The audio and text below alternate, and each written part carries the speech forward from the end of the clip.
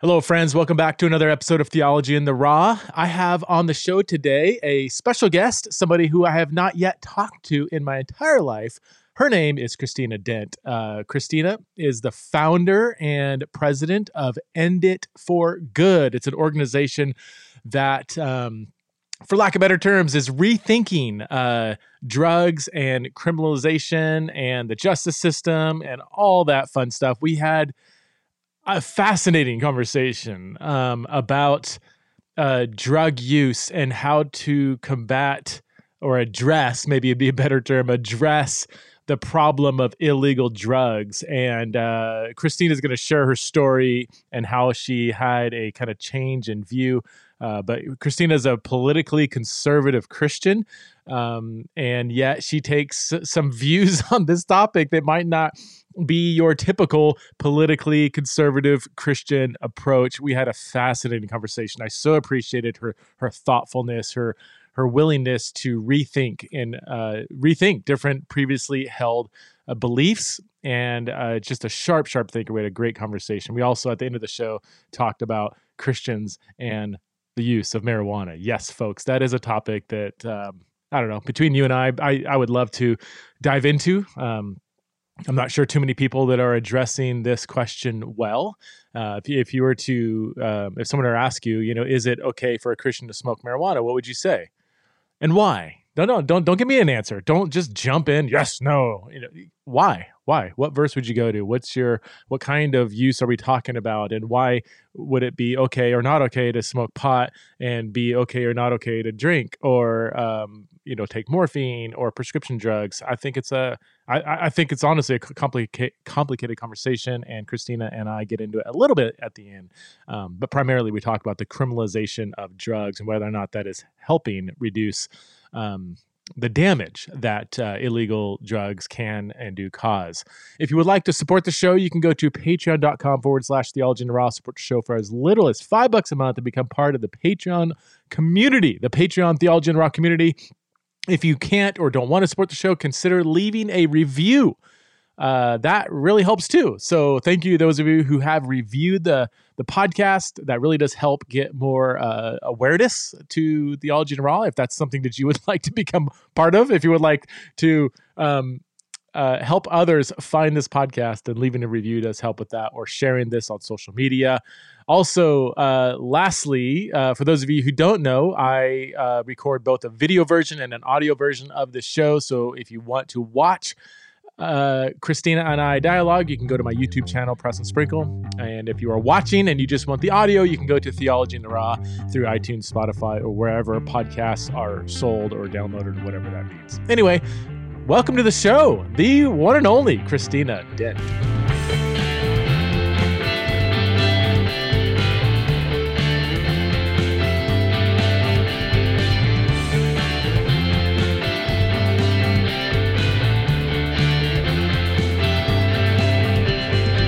Hello, friends. Welcome back to another episode of Theology in the Raw. I am here with a new friend. I'm going to call you friend, even though we've known each other for about 2.5 minutes.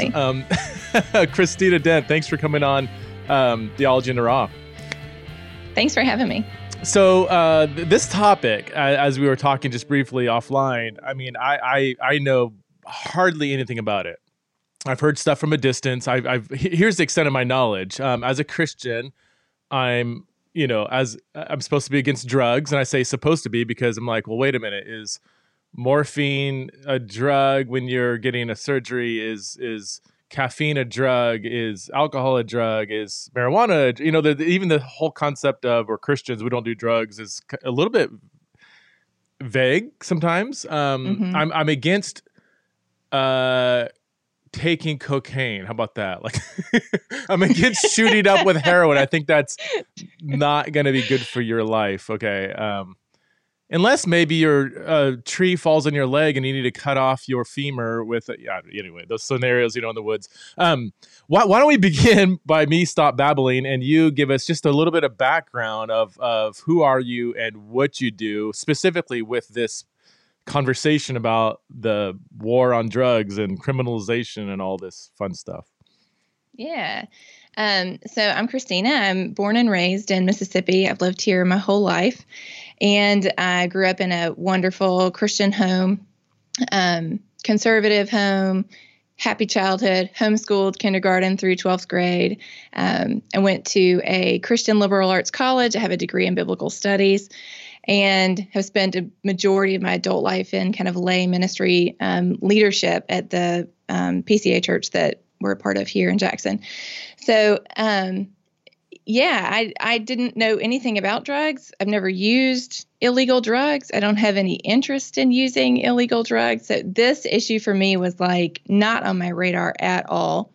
I just thought, drugs are bad. Drug use is bad. Outlaw drugs. Mm-hmm. This is A plus B equals C. And I never really thought about that until we became foster parents a couple of years ago. And that was kind of a collision between the world I thought was pretty simple about drugs and drug laws in particular, and then the world in reality and what I actually began to learn about what's really happening. Wow. So, how would you summarize your perspective on the so-called war on drugs? How do we, illegal drugs, let's just assume for the sake of the discussion, is not good for people, not good for society. So how do we reduce that? How do we address it? How would you summarize maybe what people have tried to do and where we've gone wrong? Because I think that's kind of a big kind of turning point. Yeah. In your journey. Yeah. So I think part of what we need to do is zoom out. So kind of with a lot of issues, but drugs is the same thing. We kind of are all like stuck in our cars on the freeway and we're in traffic and it's not going anywhere and we're all angry. We can only kind of see really closely around us. We only can see our own personal experiences. And it's really difficult to get that 30,000 foot view and say, what's really happening here? Why is there so much harm? Why are so many people dying of overdoses right now? Why are so many people incarcerated? Why is there so much crime related to this underground market? Like what is causing all of these things? And if you understand that, then you can start to figure out how do you fix those things? But I think most of us aren't taking that 30,000 foot view. So what got me there was meeting Joanne, who was the mom of one of our foster sons. Mm-hmm. And she had been using drugs while she was pregnant, not healthy, should not be doing that. But her son was removed from her custody just because of her prenatal drug use. Mm-hmm. She was not able to beat her addiction. She had been using for 18 years at that point. Wow.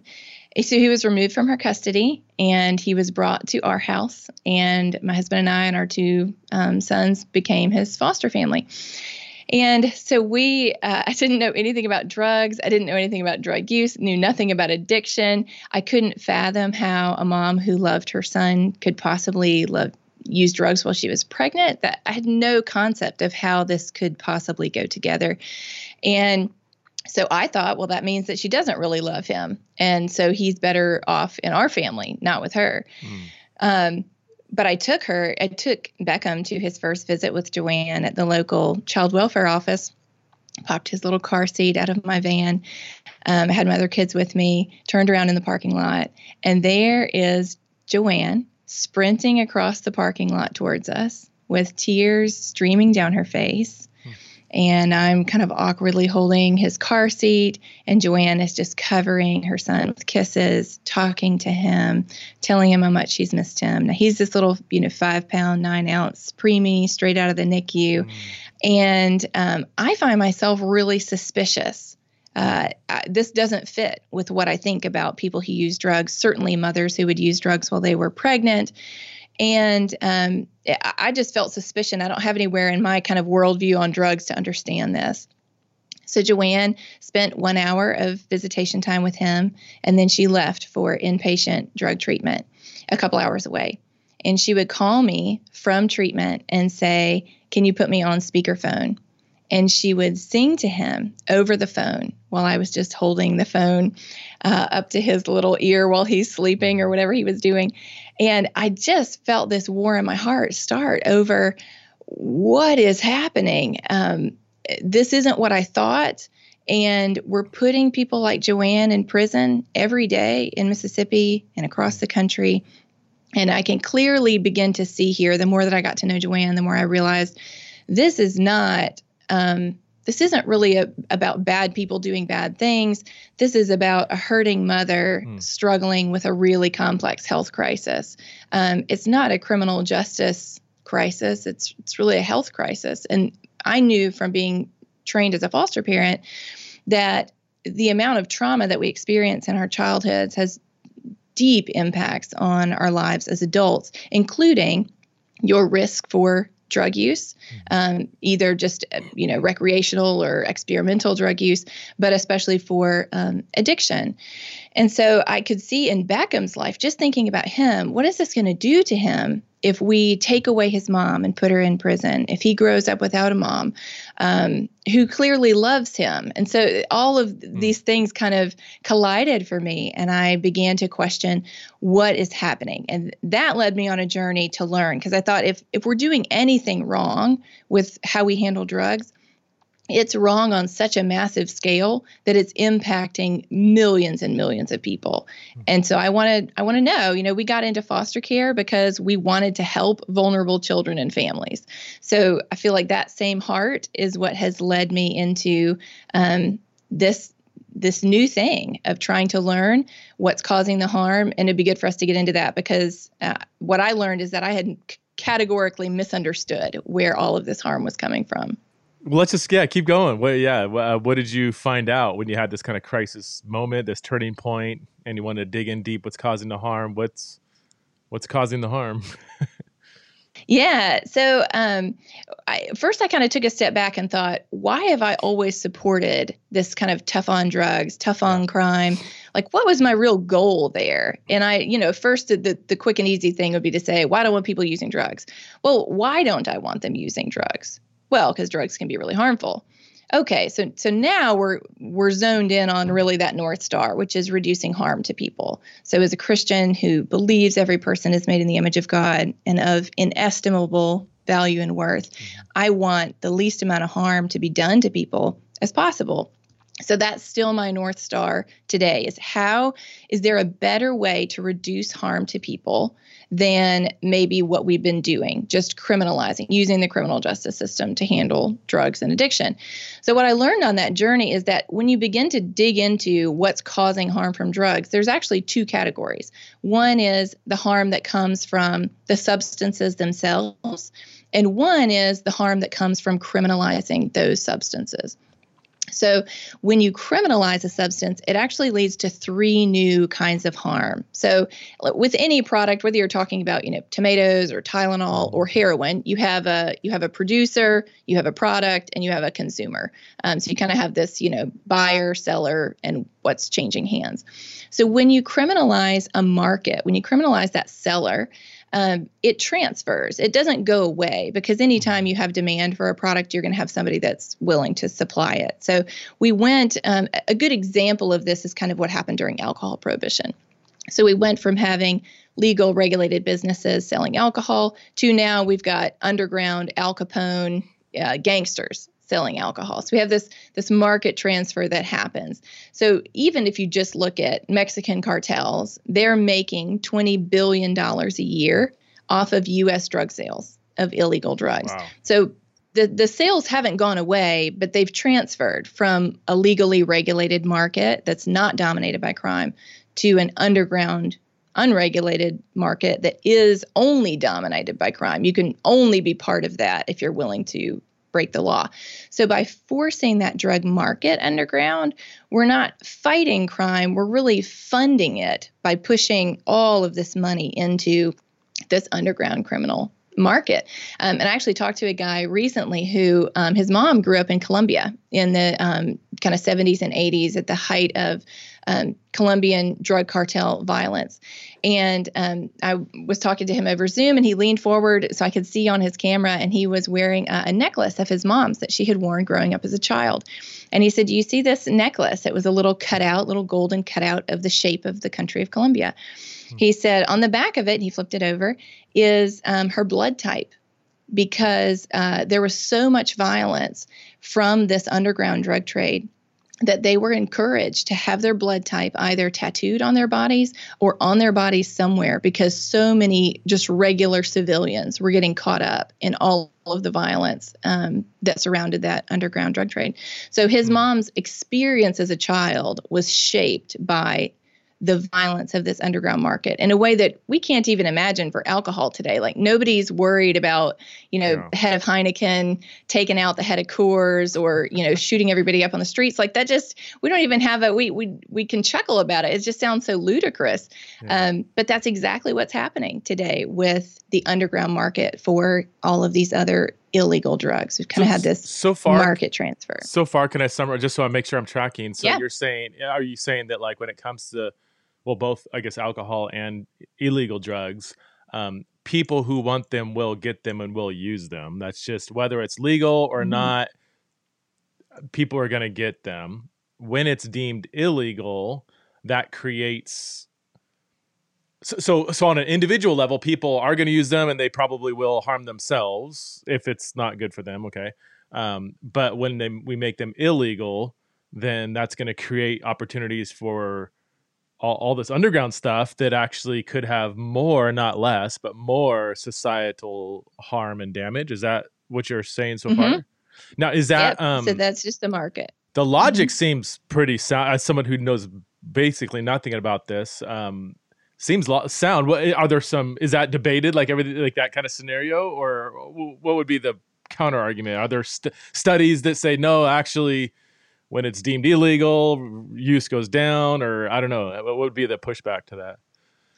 Yeah, so I don't think anybody debates that when you criminalize a popular substance, it's going to be sold by an underground market, and that underground market's going to make the money off of it. And you can only get your piece of the pie if you're willing to be violent. I mean, that's why, when you take out the head of one cartel in Mexico, there is an explosion of violence because you've created this kind of power vacuum. Well, the only way you can fill that is by trying to take that by force. So we have just incredible violence. The vast majority of all crime today isn't caused just by people who are thinking to themselves, I want to do something criminal. It's actually the underground drug market that's playing out on our streets, in our cities, across our border. Even when you think about what's happening with our border crisis in the South, why are people, if you listen to their stories, why are so many of them fleeing their countries? Well, it's from violence, from cartels, and from government corruption. That's also caused by the buying off of government officials by cartels who are selling drugs and want to keep their underground drug trade going. So, of course, there's other things in there. It's not only drugs, but the underground drug market provides the vast majority of all funding for gangs, cartels, and terrorist organizations. Like it is just funding crime around the world. So, yes, that's a great summary of kind of what happens. I don't think anyone I haven't heard people say, no, you're wrong. I think people agree, yes, this is what's happening. Where we would disagree is it worth it? Is it worth it to criminalize, to make the point that we don't want people using, or to keep them out of visible access in order, yes, we're going to have all of this crime and violence. Now, for me, I never understood that. I just thought, the crime is there. I never made the connection that this is actually a cause and effect that is economically predictable, that if you don't allow a market to operate legally, it's going to operate illegally, and that's going to cause lots and lots of crime. So I think for a lot of people, they've just never thought about it before and have never really thought about, there's a lot of this crime that's caused by laws. It's not just like bad people wanting to be do terrible things. So that's kind of that market piece of what happens when you criminalize a market. Then you have what happens when you criminalize a substance. So you go from having a legal regulated substance to an illegal, unregulated, contaminated substance. So in the same way that during alcohol prohibition, people are cooking up, whatever they want to in their bathtub or the woods behind their house, whereas you used to have alcohol sold on shelves where it was labeled and you knew what proof it was and you knew what was in it. And we have that today. So we understand that. Yes, when you have legal alcohol, you can go to a liquor store and you can see all sorts of different alcohol. You need, an ID to buy it. But that same transfer that's happened into this deregulation is what's happened with other kinds of drugs. So you have two things that happen there. One is the potency immediately increases, because if you're going to smuggle something, you've got to have a big punch in a small package. So the same thing kind of plays out if you go to a sports stadium where alcohol is prohibited on the inside. So outside where people are tailgating, they're drinking beer, like 5% alcohol by volume. And then when they go inside, they're drinking 45% alcohol by volume, not because their taste changed between the tailgating and the game. It's because they have to smuggle it now. So you need this big punch in a small package. You're going to smuggle a flask of liquor. You're not going to try to smuggle a 6-pack of beer into the stadium. Wow. So that same principle is what is playing out in all of illegal drugs now, that you want it always to be more and more potent, because you're taking a risk of smuggling it. So you don't have low potency options anymore. You only have really high potency options. And when you combine that potency increase with the deregulation of an underground market, you get a tragedy, which is what is happening right now. So if you look at why so many people are dying of opioid overdoses right now, which is all over the news and has been for years. We lost about 50,000 people in 2019 to opioid overdoses. If you look into the CDC's numbers of what did those people actually have in their bodies when they died, 83% of them had heroin or fentanyl in their system. So fentanyl is a really, really powerful synthetic opioid and is being added to drugs on the street because of this potency, this sort of iron law of prohibition, as it's called, where, now if we can add fentanyl to the heroin, we can get that package even smaller, because fentanyl is really, really, really potent. And so now you have this razor thin margin between getting high and death. And the more that we attempt to crack down, the more and more that underground market is getting more and more potent substances out onto the street. So we're not decreasing overdose deaths by prohibiting these substances. We're actually increasing them because people don't know what they're buying on the street. They're getting contaminated drugs. They don't know. Is this going to get me high, or is it going to kill me? There's no way for them to know, because there's no labeling and packaging and quality controls and regulation. All of that is completely missing. Making a drug illegal is not the ultimate regulation. It's the absence of any form of regulation. So when a drug is deemed illegal and pushed underground, you're saying it becomes more dangerous in a sense, because it human nature. I mean, obviously you could say, well, that's not right. They shouldn't do, okay, whatever. But right. You're just making an observation of when reality, that happens, the drugs become more dangerous, higher dose or whatever, more potent. Fentanyl, I didn't know what that was until, I guess, the whole George Floyd, apparently he had fentanyl. I didn't know what that was. So it's a form of opioid, you said? Yeah, it's an opioid, but it's a synthetic opioid. So it's not a naturally occurring one. It's a man-made version, but it's incredibly potent. Okay. And very easy to overdose on. I've got so many questions right now. I mean, I got some not even completely related to each other. Let me I'm curious. Having everything you're saying, can you just tell it, like, what if you were in charge of, I don't know what the position is in America, but like you're in charge of determining what's legal, what's illegal. Would you make all drugs just legal? Like, are you like hyper libertarian in that, or what would you say is your perceived solution? And I imagine that there's probably many others that hold whatever view you have, but what's the solution, or there's no solution, I guess. Jesus is the solution, but what's the best way to minimize maybe harm? I'm not even sure how to frame the question, but I think you said it beautifully. There's no perfect solution. There's only better and worse solutions to a broken world with broken people with potentially harmful substances in it. And I think what I backed into on this journey to try to figure out how do you decrease harm to people is that if you legally regulate substances, That's the best way to do it. You can set age restrictions. You can set potency and purity restrictions. You're not incarcerating consumers anymore for a health issue that they're struggling with. So I would say legal, regulated, and discouraged. Those would kind of be the 3 points of what I think we need to do for all drugs like heroin. I mean, whatever, PCP. And when you say regulate, would you say like they should be sold in stores, like kind of like how marijuana is in many states now? You have dispensaries and everything, like, or you're just saying like, no, they're not.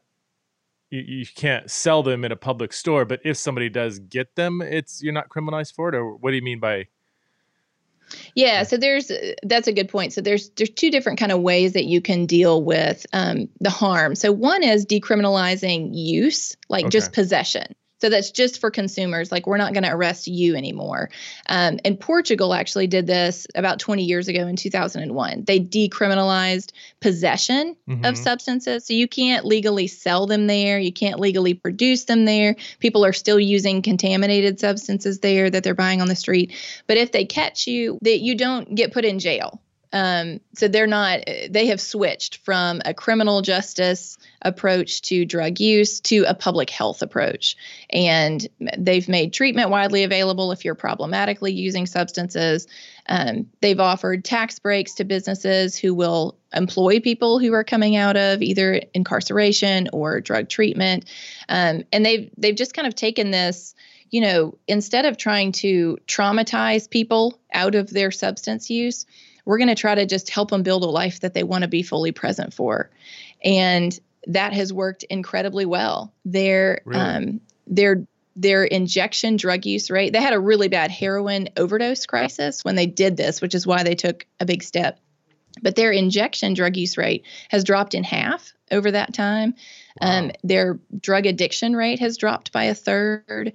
Their drug-related crime has dropped. As fewer people are addicted to drugs, you've got fewer people committing property crimes to get money for drugs because there's just not as many people addicted to them. So, Christina, what you're saying is like, so in Portugal, you can't go into like the grocery store and buy a needle of heroin, or I don't even know if that's the right way to frame it, but if you do get caught, you're not criminalized for it. Where do people get it? So the market for is there still then therefore be an underground market? Like that's still an issue? Or are you saying that's always going to be there no matter what? So let's not worry about that? Or yeah, so they just addressed, so if you look at kind of at those three categories of harm, of a market, of substance, and then of consumer, which we didn't talk a lot about, but we're getting into now, of what happens when you put consumers in prison for drug use. So they only addressed to that third category of harm, just criminalizing consumers, and they stopped doing that. And I would say that's great because that is the right thing to do. We don't need to be putting people in jail for this because it's a complex health issue. It's not a criminal issue. But if we want to end all of this crime from the underground market, and we want to stop so many of the overdoses that are happening today, you can only do that through legally regulating that market again and regulating those substances again.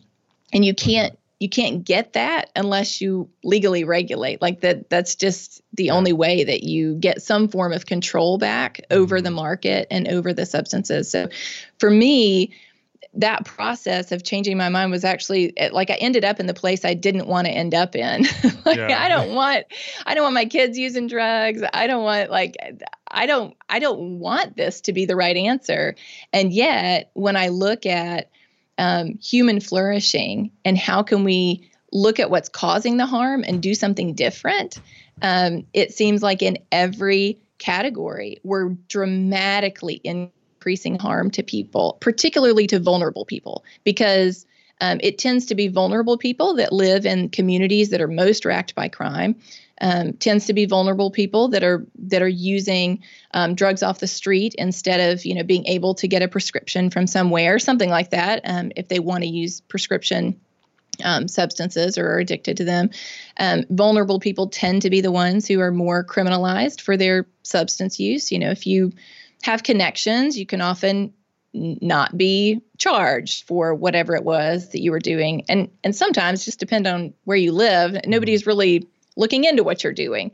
And so for me, as a person who is particularly interested in how do we care for vulnerable people, as well as everyone else, I'm not in any way in favor of, over-the-counter heroin. Like, that is not what I want. Okay. But I think if we looked at every substance, we could say, given the potential for harm of this substance, what's the best way to regulate it? Does it need to be prescription? Does it need to be something you can only use on site? Does it need to be something you can only use if you are 21, which is how marijuana is sold in most states where it's legal, where you have to be 21 to even get in the door of a dispensary, that sort of thing. So we already kind of have these regulatory models that are working for other substances. And I think we could either use some of those models or develop some new models for an appropriate way to legally regulate to reduce harm. What about the, and I'm not sure if I'm completely off here, but what about the Singapore approach? I've been to Singapore a couple of times. You get in the airport, there's signs there saying if you're caught with like an ounce of marijuana, I mean, you're going to be like 39 lashes or something, there's, like what if, and people, my audience knows that I'm a pacifist, so I can say this as a theory, but what if it was like, hey, you get caught with drugs, you get the death penalty, bam, gone. Like, wouldn't that, if you went super hard, wouldn't that actually discourage people from dealing? They would, or would that still exacerbate? Like, is there an underground market in Singapore when I'm assuming that the penalty's so high that people are like, all right, I'm not going to take that risk. I don't mind going to jail for a couple of years or whatever, but I don't want 39 lashes, life in prison, what?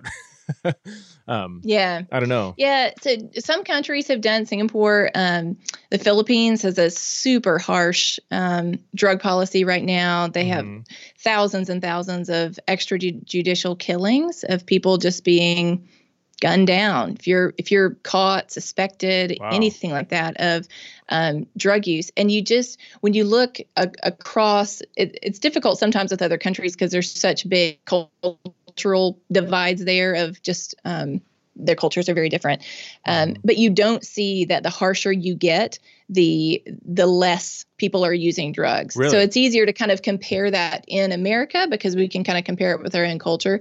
So I think it was Pew Research that did a study on do states with harsher drug laws have less drug use or less drug arrests or, anything like that. And they found no, it just does not impact what people actually choose to do. Okay. So right now, I just got this message probably 2 weeks ago on Facebook. A woman messaged me, and her husband is serving 2 life sentences in a Mississippi prison because he was caught with 7 boxes of Sudafed, which can be used as a precursor to making methamphetamine. And he had wait, 2 Sudafed, like the allergy medicine? I mean, like Yes. I mean, I got 7 boxes. Are you serious? That's crazy. I mean, I actually don't, and I know I don't run a meth house, but that Sudafed, wow. Yes. Yeah. So he had 2 previous interactions with the criminal justice system years prior. And most states still have these 3 strikes laws that you can be sentenced incredibly harshly if you are on whatever your 3rd strike is. So this was his 3rd strike. Oh, and he ended up with 2 life sentences. So he has spent 15 years already in prison on these 2 life sentences. His wife and him have 6 kids. She's raised their kids alone for 15 years that he's already been gone. So you would think that, okay, this is in the papers 15 years ago, 2 life sentences for 7 boxes of Sudafed. So kind of based on what we think, we would think, well, gosh, everyone would stop doing anything with drugs if the possibility is there of getting 2 life sentences. And yet it just does not have an impact. Even if you look at people who are selling drugs, you take out one person who's selling, well, the guy next door is going, hey, I've got more market share now. Now all of his customers still need somebody to buy from. Yeah. And there's another guy there. And that is, law enforcement will always acknowledge that this is the case. You take one guy off the street and there's another one there an hour later. You take 5 guys off the street for selling and there's 5 more there 2 hours later. It just, because that market is always supplying the demand. So you can't win it on the supply side because the illegal drug market globally is $500 billion a year. So you've got this like massive pile of cash that consumers are holding out saying, we want someone to supply us with these drugs and we're willing to pay $500 billion a year for it. And we're hoping that then nobody's going to be willing to take part in that. And it's just, like you said, is human nature is such that there's always going to be people who are willing to take part in that. So we can't win it on the supply side. So can we win it on the demand side? Can we decrease demand? And that's where I think really looking into why do people use drugs is really important. And I just don't think most of us really think past, it's just a moral failure. They're people without strong character or things like that. And I think if we just step back and think, why do people want to change the way they feel? Well, all of us understand that because all of us live in this broken world. We all want to change the way that we feel sometimes. We do that in positive ways. We can also do that in harmful ways. We could do it with heroin and cocaine. We can also do it with Facebook, with gambling, with pornography, with all sorts of things that some of those things are legal. And we say, they're harmful, but we're not going to put you in jail for it. And I think we are misdiagnosing the problem by thinking that we can traumatize people out of a way in which they are trying to make their lives better, to feel better. So we're saying if we can make you feel worse, maybe you will stop wanting to feel better. And it's like the worst possible thing that we could do for people is to add more and more trauma, more disconnection, more being pulled from their families, loss of job, loss of educational opportunity. And then we're surprised when they continue using substances. Well, we know now that even if you just look at childhood trauma, for every experience of childhood trauma that you have, that could be abuse of some sort. It can also be something like your parents being divorced. Lots of studies have been done on this. For every one of those instances, you are on average 3 times more likely to use illicit drugs. So it's like a direct correlation between how much trauma you experience and your risk factors for drug use. Not because you become a worse person, but because you become a more harmed person and you have more desire to numb that pain and to find ways for your life to be more able for you to be present in it.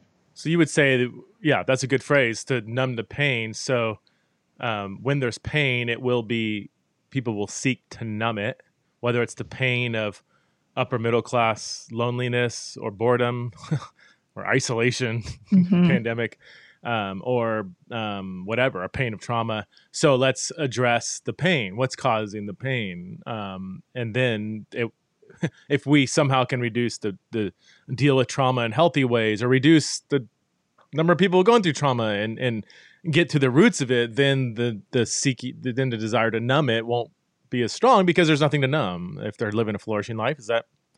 Yeah. I want to ask you a question about pot. Actually, several questions about marijuana. But before so the whole war on drugs in the 1980s, was that like the Reagan, or was it Nancy Reagan that did that? And I know that has come up several times in the race conversation. I think there's been books written on this. I think I know, probably after, having listened to you, I might be able to connect the dots, but is that the war on drugs in the 80s and that whole more strong approach on criminalization? Is that exactly what you're saying, where it went wrong and it ended up, would you say it affected people of color disproportionately? And I don't know, help me understand the whole concern about because people talk about the war on drugs as obviously that was a bad thing. I'm like, wait a minute. And maybe an hour ago, I would have said, well, wait a minute, isn't confronting drug use a good thing? But now having heard you, I'm like, well, okay, I can see the complexity. But yeah, can you help me understand the war on drugs and the concerns there? Yeah. So we started criminalizing heroin and cocaine about 100 years ago. Marijuana harsh criminalization for marijuana, Mm-hmm. but we had already been criminalizing heroin and cocaine for a long time prior to that. But that was the start of a period of harder and harder laws, harder and harder crackdowns. In the 90s, that got even stronger, even harsher crackdowns. And this was bipartisan. This is not like a conservative thing. And I'm conservative. So, certainly we had part of this, but this was bipartisan support for tough on crime, tough on drugs. We got to rid our communities of these scourges. And it had a dramatically disproportionate impact on communities of color. Not explicitly so, but in ways such as the sentencing guidelines were different for powder cocaine and powder cocaine and crack cocaine. So powder cocaine was typically used by upper class white people. Crack cocaine was typically used by lower income African-American communities. This is what it was most associated with. The sentencing disparity between powder and crack cocaine was like 100 to 1 in terms of how harsh the sentencing was. And so you had things like that. You have things that are still going on today, such as marijuana arrest. If you look at who is arrested for marijuana. Now, there's tons of white people being arrested for marijuana, but if you look at proportionate to use, how white people and black people actually use marijuana at similar rates. That's true across, if you look at all drug use, white people and black people are using drugs at roughly the similar rates. But on marijuana, nationally, black people are about 4 times more likely to be arrested for that use. So there's lots of white people in prison on drug charges. There's far more black people in prison on drug charges proportionate to population ratio. And so it is, it's a bad idea in my mind. It's a bad idea for everyone that it impacts. The 2 life sentences, that was for, that man is Latino. So it isn't that only African-American people are getting harsh sentences. I mean, I would say it's wrong and unhelpful for everyone that it's impacting, but it has dramatically, disproportionately impacted communities of color, and for lots of complex reasons. It's not always just sort of overt racism. There's a lot of black police officers and chiefs and sheriffs who I talked with one African American officer who had spent his career in narcotics enforcement and has since changed his mind on drug policy and the best path forward, and now be in agreement with us that we need to end the criminalization. But he said, in his mind, he said I was known for harshly punishing people on the street. Like, I had a reputation as an officer on the street. And he said, I perceived that as helping the community that I was seeing so much harm in. My own community that I grew up in had all this crime, had all of these drugs coming through it. And I thought I was really helping that by cracking down hard. Right. And now I can look back and say, I misunderstood the best way really to help that community. So I think conversation, it's just, there's a lot of complexity there around cause and effect and intent versus outcome. I think in this, a big overarching theme, I think, is intent versus outcome. We intend for this to help people. The outcome is unhelpful. So I'm going to go back really quick, because this is something I haven't quite wrapped my mind around, or maybe I'm missing something. But going back to the crack cocaine versus powder cocaine, or crack versus powder cocaine. Cocaine is an upper class, upper class people use it because it's expensive. Crack is lower socioeconomic status. And because, and so a higher percentage of African Americans are being criminalized for use of crack cocaine. And people have said, therefore, built into this very criminalization is a racially unjust kind of law. To me, it sounds like if there is an injustice here, it's across socioeconomic lines, not necessarily racial lines. Like, it just on a logical level. And again, I could totally be missing something, but like, if lower socioeconomic people are getting busted with higher crime rates or criminalization, even though they're using the kind of the same substance, but it's just a lower grade of it or whatever. And if there's a higher percentage of African Americans who are using that, who are of lower socioeconomic status, that seems like the common denominator though is lower socioeconomic status, not necessarily race, unless one, poor white person using crack and another poor black person using crack both got busted, same amount, and the black person got a higher, a harsher sentence, then that's a racial, across racial lines. But if it's just simply people being busted for crack, being punished harsher than cocaine, and most cocaine users are white because higher percentage of higher socioeconomic status. I don't know. Does that make sense? Yep. I need one more dot to be connected before I say, oh, this is clearly racial bias. It seems to be socioeconomic bias. Yes. Am I missing something there? You're an astute thinker, Preston. It says both of them are happening at the same time. So there is a racial bias, and there's a socioeconomic bias. So when you get, yes, so both of those are playing out. If you are lower income, you are more likely to be criminalized for it. Yeah. If you are African American, you're more likely to be criminalized for it. If you are lower income African American, you're really, really more likely to be criminalized for it. But yes, there is definitely, even if you look kind of broader outside of drug policy, Dr. Anthony Bradley did an interview recently. I heard him talk about he said, really, when you look at kind of mass incarceration, yes, there's a racial element to it, but he says it's worse than that. It's actually, it's an economic element to it. It's broader than race. It's really, we over criminalize. Yeah. So I would also, on the flip side, I would also be curious to wealthy people, one black, one white, are using cocaine. Is the wealthy black person going to get a higher sentence than the wealthy white person for the same crime use? So is that, would we say that, that is most likely going to happen? Or is the racial disparity primarily among white and black in lower socioeconomic, or does it also apply to higher socioeconomic status? A wealthy black person busted with cocaine, wealthy white person busted for cocaine, are they getting the same sentence, or is the white person getting off more than the black person?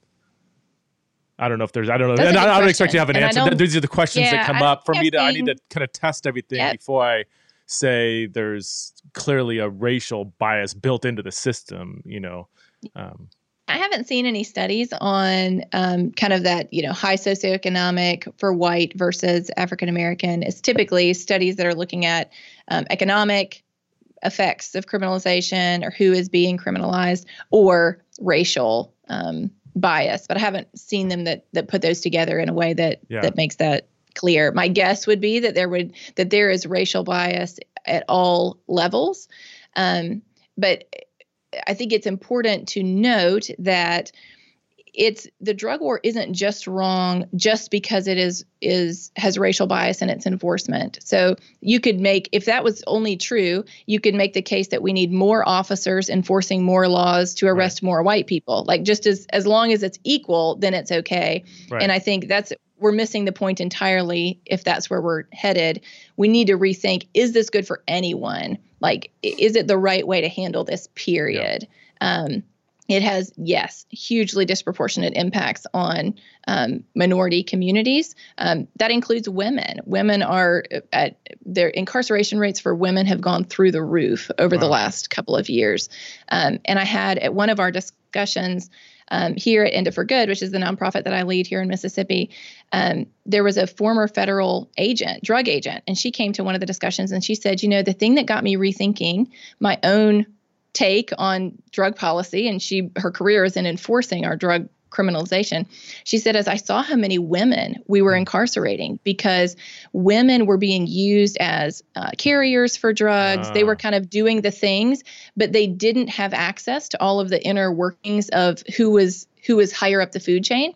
So they didn't have anybody to give in order to make a deal with prosecutors to get, a lower sentence, or to get just probation, or to get let off the hook. So they were getting held on the hook for their roles, even though they were, minor kind of, street level roles in this, the drug trade. But they were loading women into prison when she could see these aren't the people that we're really after. They just don't have the power, really. They don't have the connections to know somebody else higher up the food chain to give up to save up to save their own skin. So there's lots of different pieces of this that impact lots of different communities. Okay, so that's thank you for the work you do. I mean, it just sounds the deeper you dig, the more complex I could see it gets. And you don't have a law degree or anything, do you? You sound like you know the politics of this really well. You probably had to. I'm an avid learner, and I just really wanted to know. And I spent a lot of my time prior to this just doing. I kind of have this crusader's heart of like, I want to make the world a better place. I want to be part of righting the wrongs. And I see that as, direct outworking of my Christian faith of wanting to bring more of the good of the kingdom of God on earth and to stop the harm. And so that's kind of what drives me. I've just done a lot of learning, a lot of reading, a lot of talking to people, and just trying to bring that to people, not as an expert of, a PhD in it, but more of as somebody who's been on a journey, who spent a lot of time learning and is inviting other people onto this journey to learn with me. Okay. All right, let's talk about marijuana. Let's begin with, so I have a question. I've had people ask me this and I said, I just don't know. With the states that have legalized marijuana, not just, for recreational use, has that had a better impact on society, a worse impact on society, or is it too early to tell? Well, it depends on who you ask. So there are some people who say, it's destroyed the state. And Colorado is the one that they typically point to and say, it's destroyed Colorado. This is it's a wasteland here now. And I think, so again, I think you have to pull out and say, get that 30,000 foot view of not just an anecdotal comment from someone about how they dislike that marijuana is legal there now, or what they perceive to be the impact of that. But look and see, okay, are the markers of harm diminishing? So they have far fewer arrests for marijuana there now. So that I would say is a good thing, because I don't think we should be arresting people for marijuana. It's just not the right way to handle marijuana use. There are some things people will point to and say, well, look at that, that got worse. Well, I was talking to somebody a couple of weeks ago who lives in Colorado, and he said, it's annoying to me now that I smell marijuana more frequently. Like if I'm at a festival or something like that, that's annoying. I wish I didn't smell marijuana. But he said, for me, it's a trade-off. And I would say this is all about trade-offs. We're not looking for the utopia. We're not looking for the perfect world. That's not going to be here till heaven. So he says, I can handle the trade-off of smelling marijuana sometimes when I don't want to, for getting other things such as the market coming out of the underground market, less crime related to that, less people being arrested for marijuana. Now, overdoses are not, you can't really overdose on marijuana. So marijuana legalization doesn't impact overdose deaths in the way that, legal regulation of, something like heroin might, where people are overdosing on heroin. So there's a lot of people, as with all kinds of stats, you can pick whatever you want to, and come up with whatever you want to make those stats say. But there is less of an underground market. The teen use has not increased, which is a lot of people point to and say, what about kids? What kind of message is this sending to our children? We're signaling to them that we don't care if they use marijuana. And that's been true across states. So you've got states, Maine has legalized marijuana for recreational use, Washington, Colorado, Michigan. You've got states all over the United States now. And across the board, they have found that teen use does not increase when you legalize. Some states have actually found that it decreases, which kind of makes sense as you think about right now, like in a state where it's illegal, 14-year-olds and 34-year-olds buy their marijuana from the same place. Like nobody's checking IDs. They buy it from a guy on the street. Mm-hmm. There's no regulation. There's no age restrictions. And it's everywhere. Anyone who wants to buy marijuana can find it. So if it's legal, it's at least now behind a counter where most businesses are going to be checking IDs because they don't want to lose their adult use license to sell to adults. So some of those outcomes, like teen use and things like that, they're either unchanged, or in some states they've actually gotten better. In some states they've seen their alcohol use rate drop, which on a public health standpoint is actually a positive, because alcohol use has far more societal harms than marijuana use does. It's, really, it's very dangerous to drink and drive. Yes, by far. That was my assumption. Domestic violence, huge deal. Mm-hmm. I was wondering if alcohol, I'll say abuse, creates more societal and even personal harm than marijuana. I just don't know the science behind marijuana. I listen to Joe Rogan a lot, and he smokes pot all the time, and he's like, dude, this is way better for you and society than alcohol. He's very big on people abuse alcohol all the time, or even overeating or lack of exercise, all these things. And like, marijuana is not bad for you. Now, of course, somebody who smokes pot's going to say that, but can you give us a basic overview of the science behind that, the health? I mean, is marijuana not that bad for you? I grew up, kills your brain cells, and you're high. Pre-Christ, I used to smoke pot a little bit, so I know what it's like to be high, and I've also been drunk before, pre-Christ. That's and they're very different, but I would say, I don't know, just anecdotally, I think probably being high was less maybe destructive than being drunk. Now, again, I'm not advocating for drunkenness and, whatever, but I think each one can be bad. But it seems, anecdotally, I could see somebody saying marijuana use is not as bad as alcohol use or abuse, maybe. Am I way off on that, or is that about right? Or yeah. So I think if you look, yes, I think you're right on that. Now, there are people who say, marijuana use it can be so harmful if you're younger. It can be so harmful. It can lead to,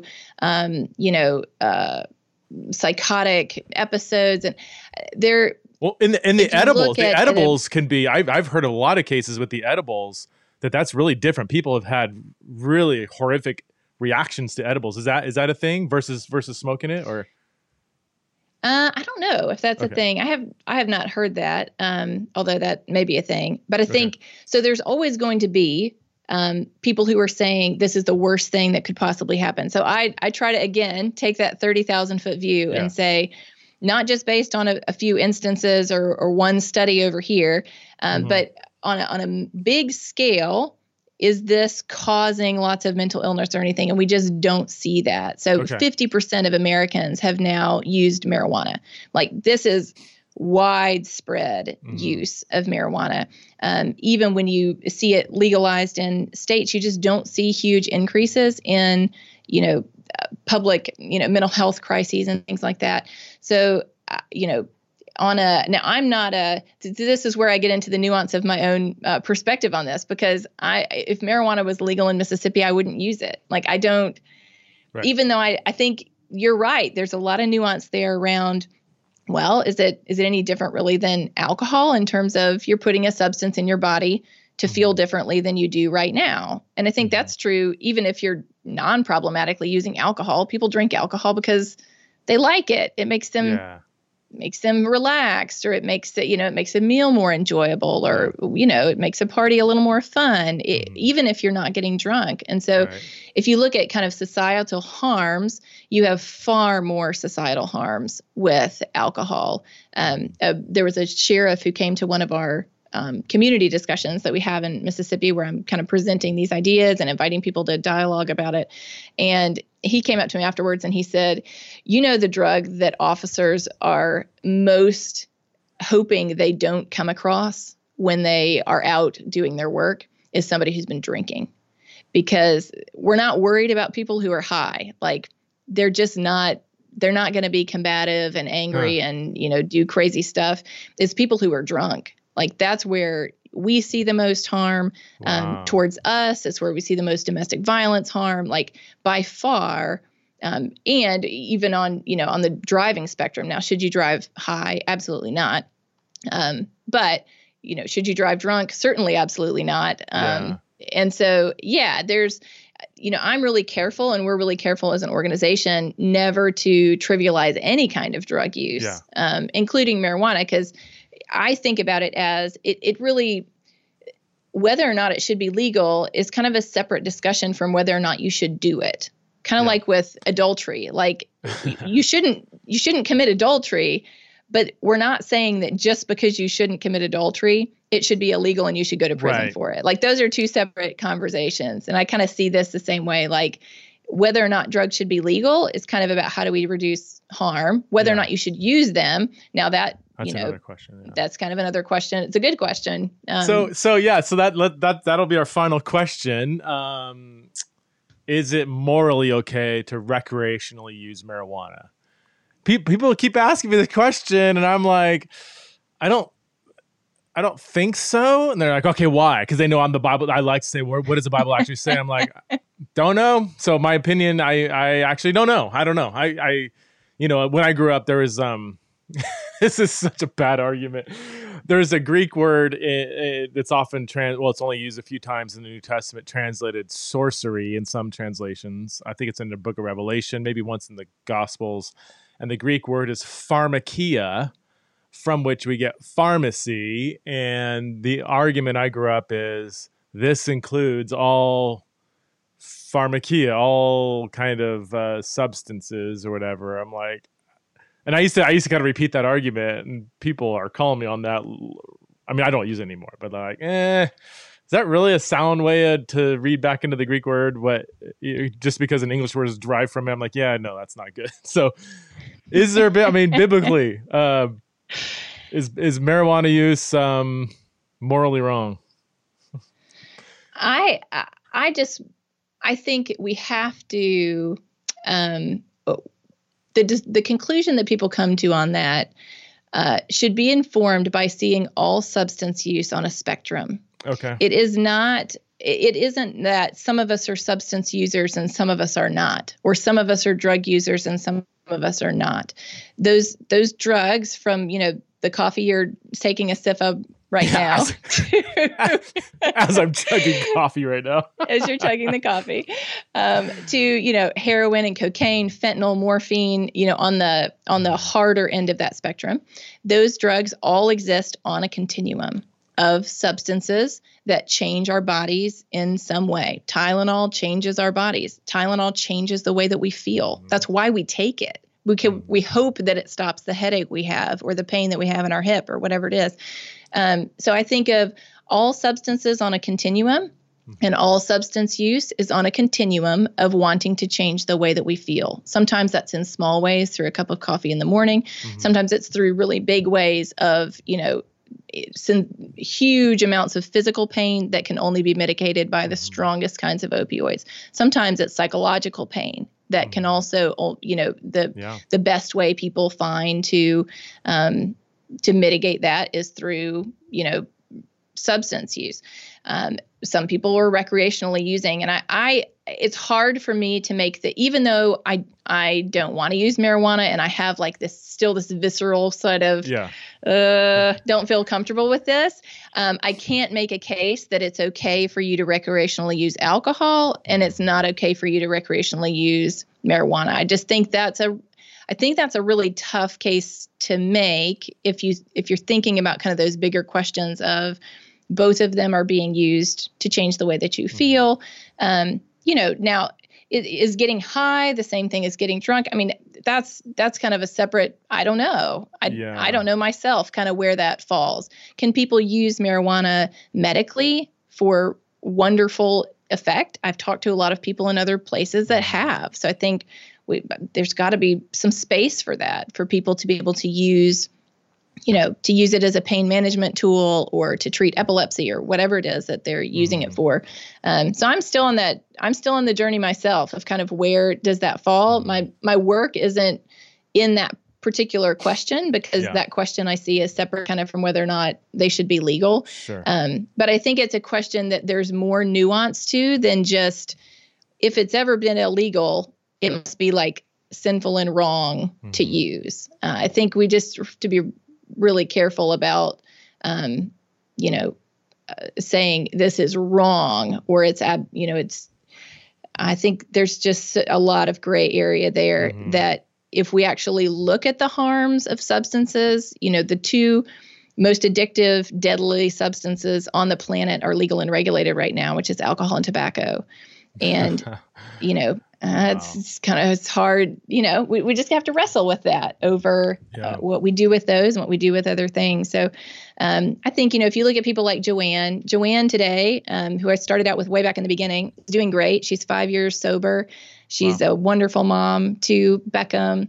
She works full time now in drug treatment, helping other women and other moms enter long-term recovery. Now, it doesn't always happen like that. Certainly, there's a lot of people that go to treatment for whom, it doesn't work the first time around or the second or the third. And I would say for them, the path is still not that prison is going to fix the reasons why they're using those substances.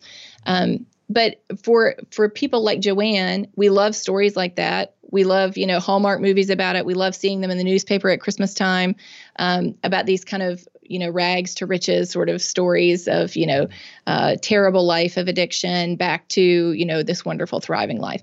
But for all the stories like Joanne, there are stories like Nikki, this happened about the same time as this Joanne story was happening with me, that Nikki was, she relapsed during her pregnancy. Her son was removed from her custody at birth and was placed with some friends of ours, another foster family. But Nikki was arrested for her prenatal drug use and prosecuted for it. And she is now about 2 years into a 15-year prison sentence in North Mississippi. So her kids are growing up without her. Her mom is raising her kids while Nikki is incarcerated. I try to always ask permission for the stories that I share. And so I'd asked Nikki's mom if we could share their story as I talk about these issues. And the first words out of her mouth were, "Thank you for not forgetting us." It's just incredibly difficult for families and who are trying to support their loved ones while they're incarcerated and support the families left behind on the outside, their children, or their husbands, or their wives, or parents. And so we have this kind of, we can do more of Joanne, but we're doing an awful lot of Nikki. And we can stop. I see it now as kind of, we can stop this second category of harms that are coming from prohibition, all of this crime and violence, all of these overdose deaths, all of this unnecessary incarceration that's tearing families apart. And we can focus instead all of our resources on decreasing the harm from the substances themselves. So stop the harm from prohibition and focus all of that resources on, substances ingested in your bodies. And that's what I want to invite people to lean into, to say, don't jump to conclusions, open the door, listen to people's stories, do a little research, think through cause and effect, come join us at End It for Good, follow along this journey with us, and take the time to lean in, because it really is in the hands of people like us what happens to people like Joanne and Nikki. Because we're voters, we're supporting laws, we're voting for politicians, we're voting for ballot initiatives to legalize or not legalize various substances. And so at the end of the day, we do kind of sit in this role of judge over millions of people's lives, because it's people like us that led us into drug prohibition 100 years ago, and it's people like us that can lead us out of it. Christina, thank you so much for all of your wisdom and nuance and clarity. I'm shocked just how you're excessively clear in everything you're saying, and I really appreciate that. Where can people find you, your work that you do? I think you just mentioned it in passing right now, but yeah, you can find us at enditforgood.com. And on that homepage, there is a TEDx talk that I gave 2 years ago, which is kind of a condensed version of what we talked about today. So if you're feeling mind blown, like what what on earth? I got to think about this some more. You can go watch that. It's also a great way to introduce this conversation to somebody else. Okay. Send the link to this podcast episode or that TEDx talk to somebody else and say, hey, what do you think about this? Let's have a conversation. Okay. And that's how we get more people thinking. Whether or not we all end up at the same conclusion is kind of a secondary thing for me. I want people really making thoughtful decisions about what we do with drugs. So you can find me on social media at Christina B. Dent across platforms, and End It for Good is on social media as well. And I do a lot of talking about my social media accounts. I use a lot for conversations like this, question and answers that people send me, thinking through, what about this? What about that? What about the moral argument against drug use? What about the moral argument of tearing families apart and causing unnecessary death? There's more moral questions here than just, should people use drugs? Come join me, come join us. We'd love to have more people on. I love the way you think, by the way. That just so resonates with me. When people give a quick kind of answer, maybe you're right, but my just natural reaction is, what about this? What about that? What about let's make sure we think through the totality of this whole thing. So thanks for coming on Theology in the Raw. You guys check out Christina Dent's work. You have the stats, the info. It's in the show notes as well. So thanks so much for being on Theology in the Raw, Christina. Best of luck to you. Thanks so much, Preston. I appreciate it.